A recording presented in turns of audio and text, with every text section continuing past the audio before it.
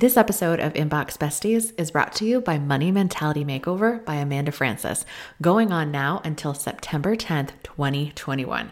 Now, this is the course that I credit honestly taking me from struggling to make 4 figures a month to making 5 figures and more a month with ease. Like, honestly, I would actively have to try to make less than $15,000. And honestly, it's pretty tough.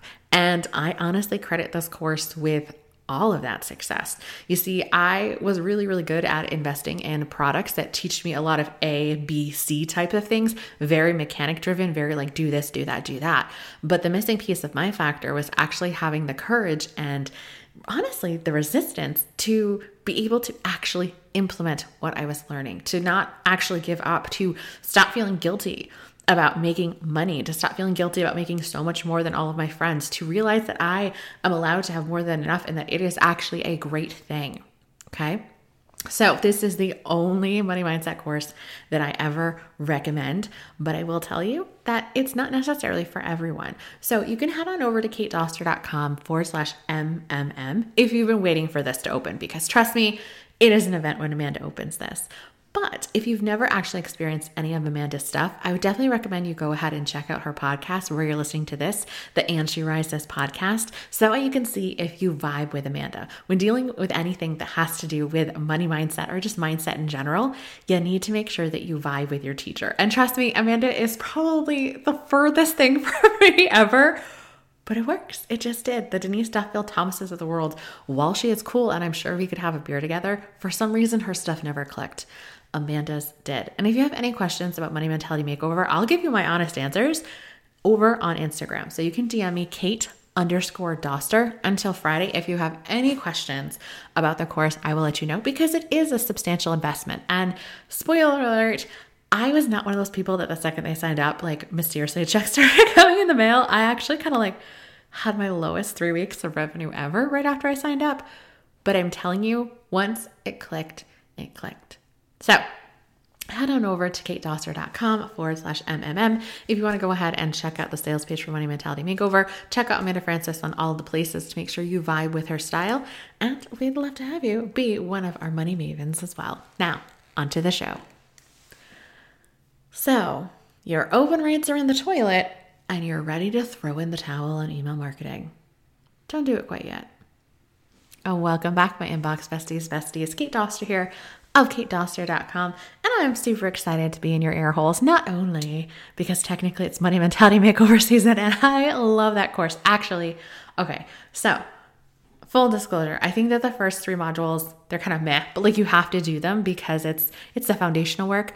But I am telling you, like module 4, 5, 6, like hot fire. My absolute favorite set of trainings that Amanda Frances ever did was her Elevate into Overflow series that you can only get as a bonus in this course. I also really love what you get instant access to that and Drop the Money Struggle.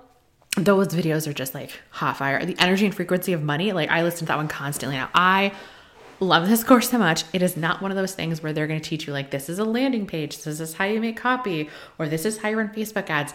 It is not a business course. It is a mindset course. It is about allowing good things to come to you and not feeling guilty for it. It's just like, I can't speak. I cannot speak enough about it. So that'll be my last spiel about Money Mentality Makeover. But like I said, I absolutely heart it. If you have any questions, DM me over on Instagram. I'll 100% let you know. Like I said, Amanda's not for everyone. She's not everyone's cup of tea. So check out her free content first. So I'm excited because we're talking about a topic that I know has been on the minds of everybody over the summer, and that is open rates. And we've talked about open rates and subject lines and things like that in the past on the show. But if you went and looked at your analytics, willing to guess, since like May or June, your open rates have tanked. And you might be wondering, is my content awful? Is my subject lines going? I mean, I'm saying the stuff that Kate's doing. I'm spending all this time with my emails, and now I'm only getting like a 15% open rate. Why am I wasting my time? This is so dumb. First of all, go look at your Facebook page analytics if you're even still using that. 15% of people aren't even seeing your stuff there. So like, cool out about that. And honestly, Instagram too. Like the number of actual followers versus people that see your stuff is pretty small. So I guarantee you email's still beating you there.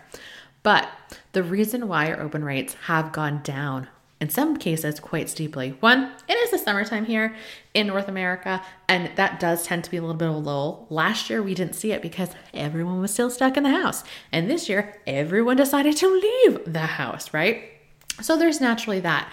But the biggest culprit about why your open rates are going down is because of, can you guess? I know you already know what it is. It's the iOS update, of course. You know that thing that Facebook marketers have been losing their crap over for like the last gajillions of months? That. So, and we have talked about this in the past on this show, but all email service providers, ConvertKit, ActiveCampaign, does not matter who you're with, does not matter, have a very hard time registering open rates on mobile. In particular, it was Androids, because Androids used to block it. I still think they do. Now, iPhones are starting to block it. And because so many people use iPhones and so many people are in the B2B space and they tend to be Apple users, it's just everyone's like losing their stuff. So I want to talk about how this is going to change your strategy a little and how you can sort of like realize like, okay, I don't suck. My audience doesn't hate me. I'm not wasting my time. I should still email my list. It is all good. So first thing that you need to do, one, we kind of already talked about it. Realize that it is not you, okay? It's not you. The second thing that we need to look at, and we've talked about this a little bit on the past as well, is we need to look at what are you doing when you resend emails? And we'll talk about that phrase in a second if you don't know what it is. And the second thing is re-looking at your list cleanup strategy. So let's talk about our list cleanup strategy. So a lot of people will tell you to keep your list pretty clean. They'll talk about list hygiene. Basically, you're kicking off people that are on your email list that hasn't opened or clicked or replied back to your stuff in, I would say, at least 3 months. I believe the way that I have mine set up, because I have it automatic with ActiveCampaign, it's about 6. So some people will just see cold subscribers and they'll just delete everybody. That I've never recommended. I always suggest that you send a special series. We have it word for word in the Email Marketing Fairy, the emailmarketingfairy.com. I'll put a link to it in the show notes as well. But that series is even more important because, again, one of the main signals that we were using was open rates. So if people open stuff, we could tell that they open stuff, then we would stop sending them and we wouldn't unsubscribe them, right? But now, because the little special pixel is getting blocked by mobile users, and the last stat I found, I think it was like 55% of people read their stuff on mobile, but honestly, I think it's way higher than that at this point. It was a pretty old study. There could be people who are opening up your stuff religiously every single week, every 2 days, however often you send, but because they're on mobile, your system doesn't think so. So we need to make sure that we just don't cut everybody loose with our list hygiene. We need to have that series of 3 emails. And in one of those emails, you can literally say like, hey, because the first email, we always send a crowd favorite. But like in the second, we can just be like, hey, name. So I just want to make sure that 1, you're actually getting this stuff. And 2, that you really want it because I don't want to junk up your inbox. Actually, I'd probably switch that. Hey, I want to make sure that you're actually really still interested in growing your profits with your email list. So could you reply back to this and let me know if you're actually getting these? Because my system can't tell if you're opening or not. And it's going to stop sending you things if it doesn't look like you're reading it. Okay, so again, blame it on the system. It's always technology's fault, right? We're always trying to be the good guy, make them the good guy. The bad guy is the system, right? It's not you versus them. It's the two of you versus the machine. So you want to make sure that you're serious if you have that set up or whenever you decide to clean out your list, whether it's going to be once a year now, whether it's still going to be every 6 months. If you're like me and you have automatic, sort of automation set up in the background, those sorts of things are really, really important. So the second process that you need to be looking at with these updates is your resends. Now, my stance has always been, and I have talked about this till I was blue in the face, I do not resend every email to people who don't open. So when I send a weekly newsletter, I'm not automatically sending a resend, like say on Sundays if I send it on Wednesdays. I'm not going to do that. Okay. I am only going to do a resend if it is what I consider a SOS style email, one that is super important. So if, the back to business bundle is going on, I know that's limited time, they're going to need it. If it is a webinar invite and the webinar is happening in a couple of days, we're going to put it in there. Okay. These are those SOS strategies. If it's just a blog post or if it's just a podcast episode or something like that, I'm not going to resend it, right? If it's a flash sale where I'm sort of introducing it and there's like 3 days, then maybe the next day I will resend that. The thing that I've been recommending forever is when you do send an email, and it's entirely up to you. Again, you can resend to people who haven't opened, but realize somebody might have it twice. 100% in that subject line. For most email service providers, you can change it. Literally put resend. For some email service providers, ConvertKit will let you do this. ActiveCampaign, I don't think does. I'm not quite sure about Flowdesk, to be honest with you. But if you can literally put a new message in that first paragraph or even in that preview text, because I think you can change that on ActiveCampaign, put in there, hey, so you might have already read this, but I wasn't quite sure. And because I know you're super passionate about blank, I'd rather you see it twice than not at all. Okay?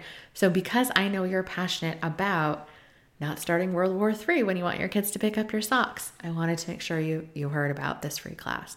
Because I know you are passionate about actually making a living, doing something that you love and not taking advantage of people, I wanted to make sure that you read it. Okay? If you can add that explainer text 100%, that is going to be just amazing, because we just don't want people thinking like, oh, they're just repeating themselves. They're just repeating themselves. So always use the resend sparingly anyways. I don't think that it's necessarily worth it to just resend a normal newsletter. That's just my personal opinion. Now, if it was one you thought was hot fire, potentially. And again, I would say give it at least 48, but preferably 72 hours before you do a resend, I would say. Because by then, if they haven't gotten to your email, like legitly, it's like so far back in their inbox, they're never going to see it again. It is lost in the abyss. So those are two things that we need to work on. So again, one, realize that it's not you, it's technology. Now that it's against us, we just got to up our game.